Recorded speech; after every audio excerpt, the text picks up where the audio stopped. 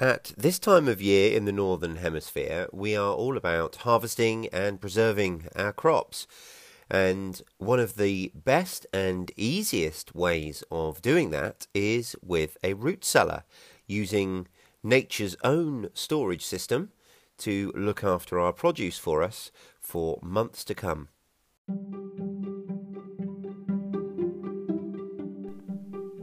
Hello, and welcome to the Self-Sufficient Hub podcast. I'm Carl from selfsufficienthub.com, and I'm here to talk about all things self-sufficiency. Sustainability and food security matters.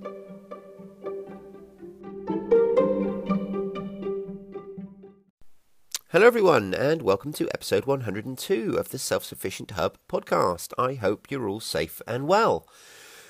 I want to start, before we get into the meat of today's episode, which is all about root cellars, and it's been much requested and much awaited, so hopefully those of you out there who have been waiting for it are going to have all your questions answered today, and those of you who may already be familiar with root cellaring might also enjoy today's episode and find some new ways of thinking about things. But before we dive into that, there's just a couple of short announcements. The first one is I just wanted to share a piece of feedback we've had on Apple Podcasts and a podcast review, and it is from, and I'm not sure if this is a name or if this is just someone mashing the keypad, who knows, but their profile name is Mr. SCJDS.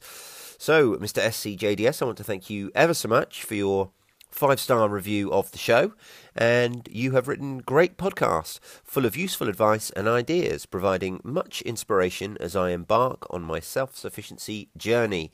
So, thank you ever so much for doing that. I do appreciate it, and if you're able to leave us a review, it is, as always, most appreciated, and it will be read out on the show. A quick word on that, by the way. I only have access to the reviews that are left in my region, the UK. So if you have left a review with iTunes or wherever you get your podcasts, and I haven't read it out on the show, chances are it's because I'm not privy to it. I don't have access to it because I'm not in your region. But if you would like your review read out on the show, then please do just take a screenshot of it and email it over to me at selfsufficientcontact@gmail.com, and I guarantee that it will be read on the show. Secondly, I just wanted to say that on Monday's podcast, we're going to be starting a new series, and that is going to be on self-reliance skills. So some of the things perhaps slightly away from food growing, but things that for me are certainly a huge part of being self-sufficient. So those are all the announcements, so we're going to get straight into today's episode.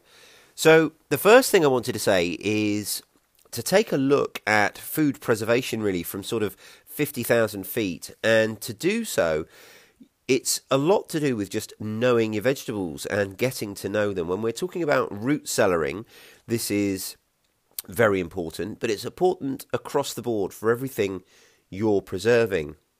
Now, when you understand the nature of your plants and how they grow and how they die and the process of going from one state to the other, then it really allows you to connect with the plant in a way that allows you to make the best decisions going forward. And it is certainly something that you get to know more and more the more growing seasons you experience. Now, I haven't been growing a lot of the vegetables that we grow here for a particularly long time. This is only our third year, really, of having a full vegetable garden where we're trying to be completely self-sufficient with our vegetables. So I'm still very much learning, but the growing season itself is really important to the storage. If you've had a really, really dry season, then a lot of your produce might be a little bit smaller than it would otherwise be, and it might dry out a little bit quicker. If you've had a really, really wet season, then the opposite can be true. So in a wet season, your vegetables and fruit might sort of soften a bit quicker and be a little bit wetter. So as always, just being in tune with both the seasons and the actual life cycle of your plants and your produce is just going to put you in that slightly better position when it comes to making decisions of how you're going to store it. So having said that, root cellaring is one of my favourite ways of storing vegetables. I was really quite taken aback when I first read about it and started using it, just by the simplicity of it, really. Natural cold storage, it uses the Earth's natural temperature and the nature of everything around us to store things without us having to do anything to it. We're basically using a certain part of the ground around us to act almost like a fridge. But the main difference between the fridge and a root cellar is actually the humidity. Now, we're going to be talking about that throughout this episode, and I'm going to deal with it more specifically a little bit later. But basically, to create a root cellar, it doesn't matter where it is. Now, the word cellar obviously refers to something below your house. We're going to use it just to mean somewhere where we create this environment within which we can store certain produce. But having said that, almost everywhere I'm going to talk about is going to be below ground. Now, traditionally, certainly in this part of the world, but anywhere with housing that dates back hundreds of years, houses would just traditionally have had a root cellar as part of their construction, whether that would be an actual cellar below the building or whether it would just be a small space attached to the building, so an underground storage facility or just a small pit on the outside of the house. Either way, there would have been something incorporated into the design of the building. So where I live, I live in a bungalow, and one of my son's bedrooms is actually down about 4 steps, and that would have traditionally been the root cellar. Now that's now been incorporated into part of the house, so we do not have a root cellar within our house, but that certainly would have been one. If we ever get to the position where we purchase this property, then converting that back into a root cellar may well be one of the things that we consider doing to make the property fit our needs that little bit better. So let's start talking about how we can create these environments within which our root cellaring can take place.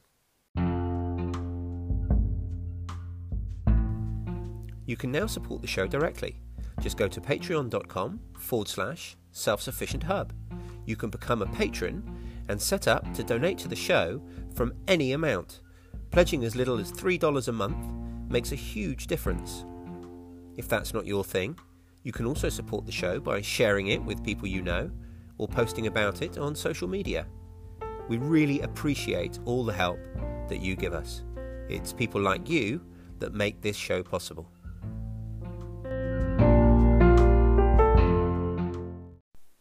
So the first thing I wanted to do was talk to you about how to create a really, really simple root cellar if you have nothing, you're starting from scratch.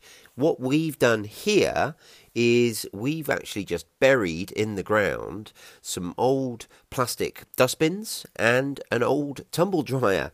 Now, the idea is to create some space below ground that is not going to flood, but is going to be well below the frost line. What we're trying to do is create an environment where the temperature's not going to get below freezing, so we definitely want to be below the frost line, and that will vary based on where you are. And we also want to allow a little bit of ventilation or some other method of controlling the humidity. Now, if you wanted, you could do a method whereby you create your storage above ground by using a very, very old method called clamping.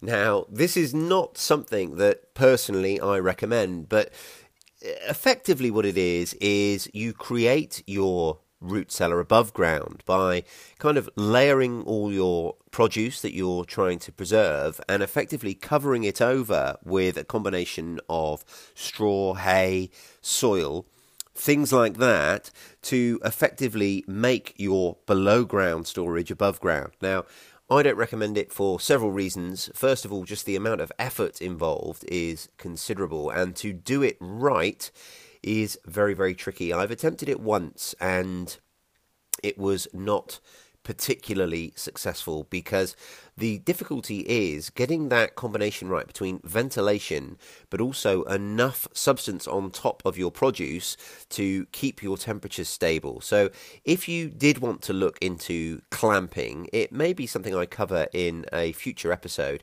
but I do strongly recommend that you do a fair amount of research on that topic first, and you find some really detailed instructions from some old-time source, from someone who used to do it a long time ago, and follow those instructions to the letter. It's not something that you can really kind of make up as you go along. Now, that's why I really love the methods that we use, because they're so incredibly easy. So the method that I would recommend everyone trying first would simply be to get a plastic dustbin and bury it in the ground. Now, some time ago, I actually found on, I think it was FreeCycle, but one of these sites where people are giving things away, someone giving away about 7 or 8 plastic dustbins, and we used 3 of these to make our root cellars, and we used the rest as animal storage bins. So those are the bins that I'm often refilling from our animal feed suppliers. The other reason that I suggest using plastic bins rather than metal is because plastic is a slightly better insulator. So metal is a good conductor of heat and, of course, cold. So when the top of that bin freezes, then it transfers that cold temperature down into the bin much more than a plastic bin will. But once you've got your bin, whether it's metal or plastic, the actual building a root cellar is really easy. You literally just dig a giant hole and put it in. Now, obviously, you're going to want to fill the hole you've dug around the bin. One of the things to be aware of is you don't want to over compact it all at once. You want to work round all the way up, because if you add too much pressure to one side of the bin, it will start collapsing and your lid won't fit on. It's really important that your lid does fit on. And you want to leave the top of your bin just a few inches above the ground, because what you don't want is to have any flooding or surface water getting in there. That really is quite important.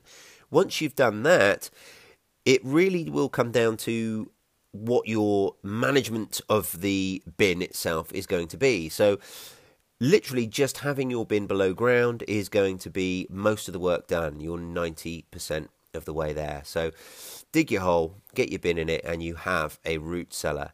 But you can improve the insulation and everything else that's happening, and also help to manage your humidity by packing your produce in another medium, such as sand, perhaps straw, dried leaves, sawdust, anything like that.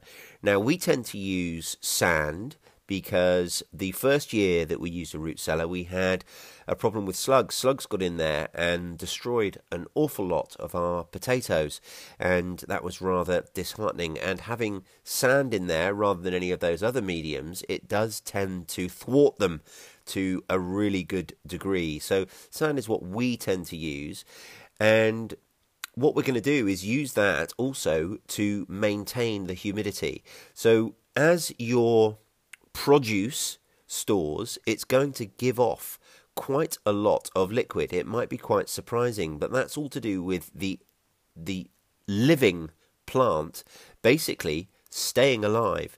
We'll talk a little bit about that shortly, because it's important to understand this process, to understand how your root cellar is working and how you can manage it.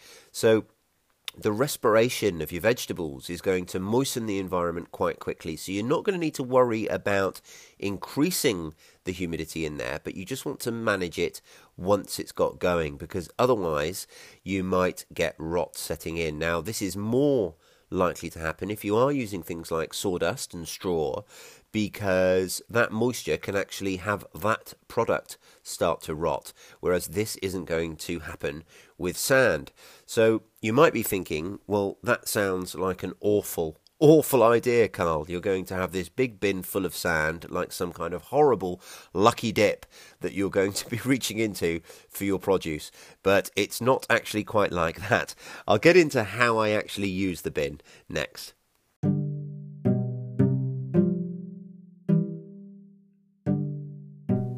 You can find Self-Sufficient Hub content elsewhere online in lots of other places. We have a YouTube channel. We also have our website. And now there's our Facebook page and Facebook group. Links to all of these you can find in the show notes. Come check us out. So, how are we going to avoid this being some horrific lucky dip of produce? Well, the answer is actually quite simple. We use Hessian sacks or some kind of breathable sacks to store our produce in, and then we just have a light dusting of sand in between the sacks. This is also helpful for another reason. If you imagine you've got your bin, which is most likely over a metre deep, it's actually quite tricky to reach down in there without laying down on your chest. So having it in sacks means you don't have to reach right down to the bottom to pull out these individual items. You can pull out a small sack of potatoes or a small sack of beetroots or whatever it might be. And then we just have a dusting of sand between each sack and again on the top. So this sand is going to help by absorbing the moisture that your produce is giving off, and in so doing, maintaining that humidity. So the humidity levels that you're wanting in a root cellar are going to be really quite high, sort of 85 to 95% humidity.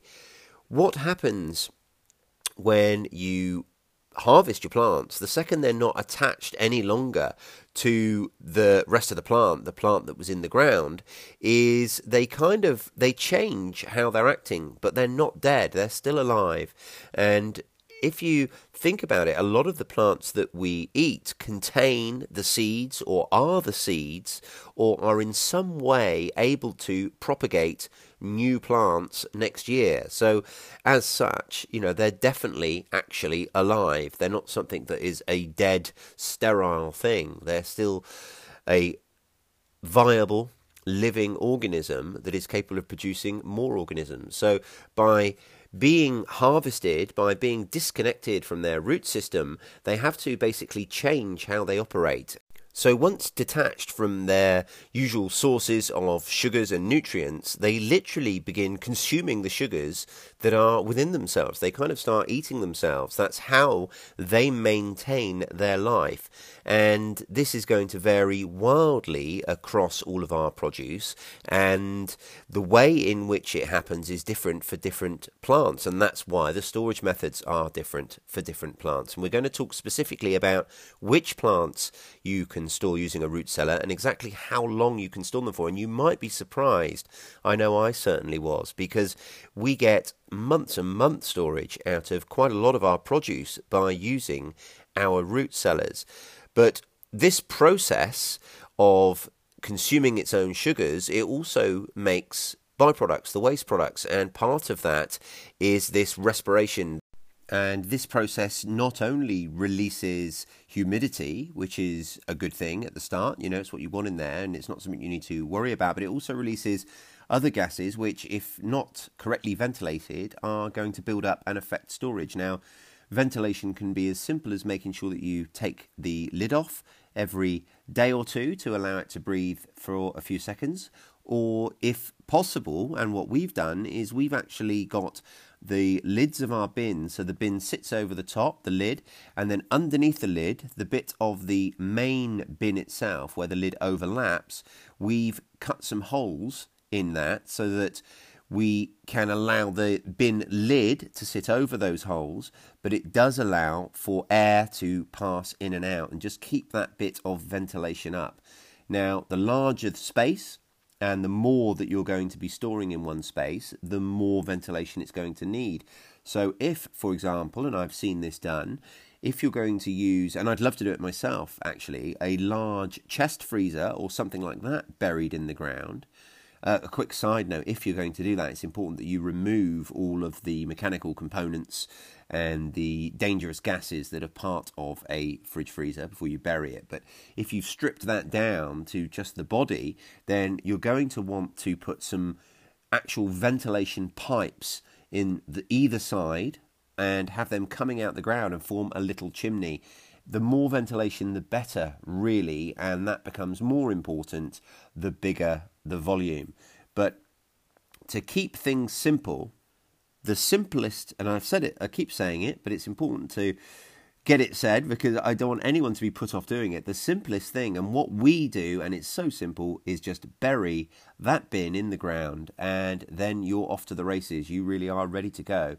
And then just keep practicing. Just work out what works, what doesn't work. Everybody's different. Everybody's ground is different. Everybody's growing seasons are slightly different. So it's an imperfect art. It is something that is going to benefit from just experience and working out what works best for you. And it's also going to change from year to year as well, even for yourself. But your experience and your knowledge of having done it is only going to help and make it better going forward.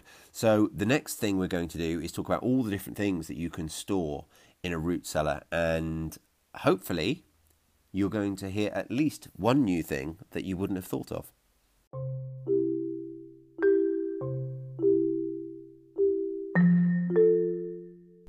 It's really easy for you to get in touch with us. You can do it either by sending an email to selfsufficientcontact@gmail.com or by using the link in the show notes to send us a voice message. You can send us a voice message just using your phone. You could also reach out to us on Facebook, where we have the Self-Sufficient Hub group and the Self-Sufficient Hub page. We're always thrilled to get your feedback, questions, or suggestions for future topics on the show.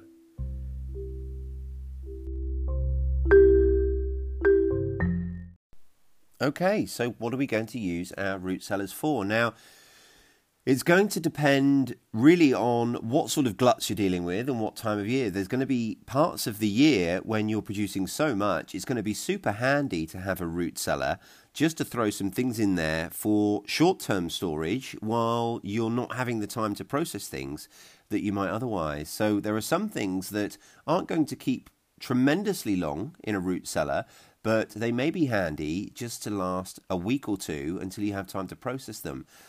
Things like cabbages and cauliflowers even, and, well, not really at that time of year, but Brussels sprouts. These are all things that are going to last a good 2 or 3 weeks in a root cellar.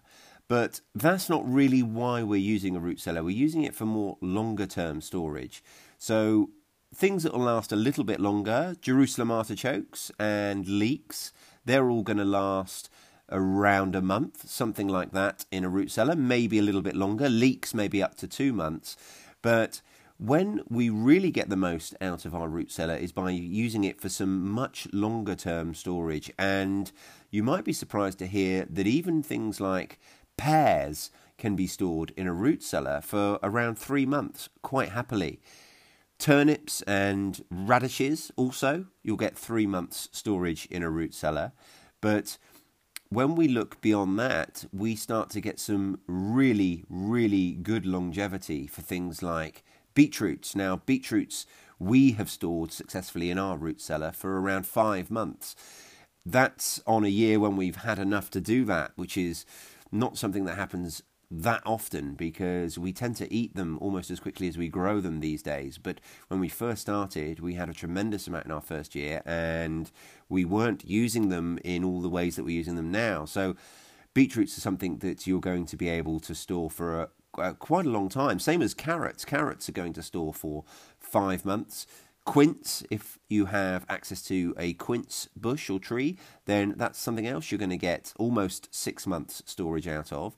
And then we also have apples. Now, apples are a great one to store in a root cellar. They will store, again, for around 6 months. So if you've got 2 or 3 different apple trees, so that your early apple trees are maybe ready August, late August, early September, and you're eating them fresh, and then your last apple trees stop producing maybe at the end of October or sometime in November, you can then go right through December, January, February, March, April, and even into May, still eating effectively fresh apples that have been stored in your root cellar, only giving you 3 or 4 months of the year when you're not eating fresh apples from your own trees. So that's really what I like to use the root cellar for, so that we can take some of our produce that isn't going to be producing all year round, and we can spread it out by using a root cellar. So onions and parsnips, those are 2 other things that are easily going to last 6 months in a root cellar if you're storing them correctly, and the same applies for celeriac. Swede will last even longer, 7 or 8 months. And then finally, potatoes. Now, potatoes will last a whopping 9 months in a root cellar. So the root cellar for potatoes, it is going to make the difference. If you're trying to store potatoes at your last harvest, which could be as early as now, and I'm talking in the northern hemisphere, obviously, in early autumn, but also if you're having a late sowing, you could be harvesting potatoes right through till Christmas maybe, and with a little bit of care and a little bit of attention, you're going to be able to store those potatoes to last all year round. It's what we did last year. We're not going to be able to do it this year because, as regular listeners will know, we had a little bit of a disaster with our potato harvest this year, but it is certainly something that is in our annual planning, is to grow enough potatoes and use the root cellar storage method as a way of making those potatoes last 12 months of the year. So the last thing to talk about then is just some other options. If you aren't going for the buried bin, what else might you do? Well, you could quite easily dig a little area on the north side of your house if you have somewhere suitable. If you dug down only maybe 2 or 3 feet and lined a little area, almost like a small garden shed, but it can be as small as you like. It doesn't have to be as big as a shed. It could be literally 1/2 metre square. But if you lined the sides so that it wasn't going to cave in and put a lid on the top, you could have that actually abutting your house. In traditional root cellars, this is how it would have been done. It would have been done either under the building itself or within the building or on the north side of the building, obviously. And I'm talking northern hemisphere. If you're in the southern hemisphere, then you do it on the south side of your building so that you are sheltered from the sun. The idea is about keeping those temperatures consistent. One of the beautiful things about this method of storage is we're just using the simple fact that a few feet below the surface of the ground, the temperature down there is much, much, much more consistent. It's much cooler when the weather is warm, and it's much warmer when the weather is icy. So we're going to just use that however we see fit for our own personal circumstances and our own abilities, and use it to store some amazing vegetables for a lot longer than any other method, really, that I can think of, without any effort. There's no effort involved at all. You're not talking about blanching things before you're freezing them. You're not dehydrating. You're not canning. You're just throwing them in a bin and then pulling them out when you want them. And for me, there's not a lot better. No effort, lots of reward. So I hope that if you haven't tried it yet, this has made you want to go out and build yourself a root cellar. Please let me know how you get on, and I will speak to you soon.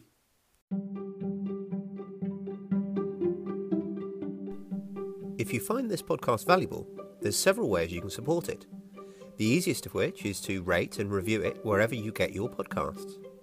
You could also talk about it or share it wherever you post online, including your social media pages. And now you can support the podcast directly by becoming a patron at patreon.com/self-sufficient-hub. However you support the podcast, we really appreciate it. Thank you for listening. See you soon.